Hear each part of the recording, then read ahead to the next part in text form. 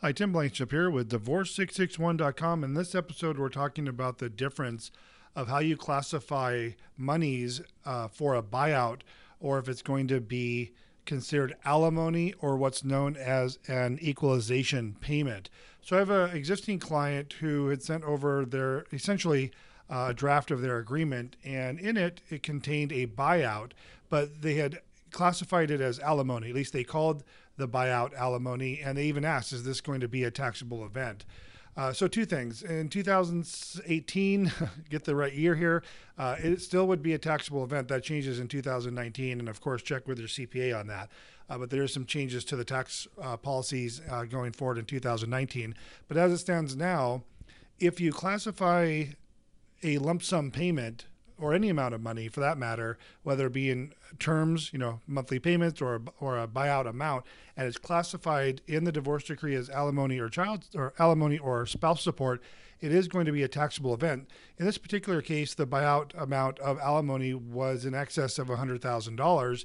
And what I wanted to make clear to them is if this is alimony and thus a taxable event, I mean, even at a 25% tax bracket, yes, one party will be able to write it off, but there will be an immediate, in this case, $25,000 tax issue created by the $100,000 plus buyout of alimony. So the question became, and of course, check with your CPA, do you want that money's classified as alimony or as what's called an equalization payment?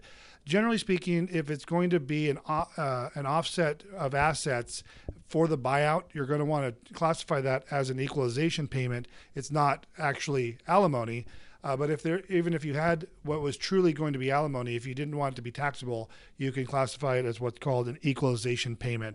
Again, not a CPA, but this is just some of how we move forward with divorce cases. You'll want to clarify this with your tax professional before you sign anything related to this. But equalization payments are treated completely different currently than alimony payments, whether in term payments or as lump sum payments. Tim Blankenship, Divorce661.com. I hope you're having a great day. We'll talk to you soon.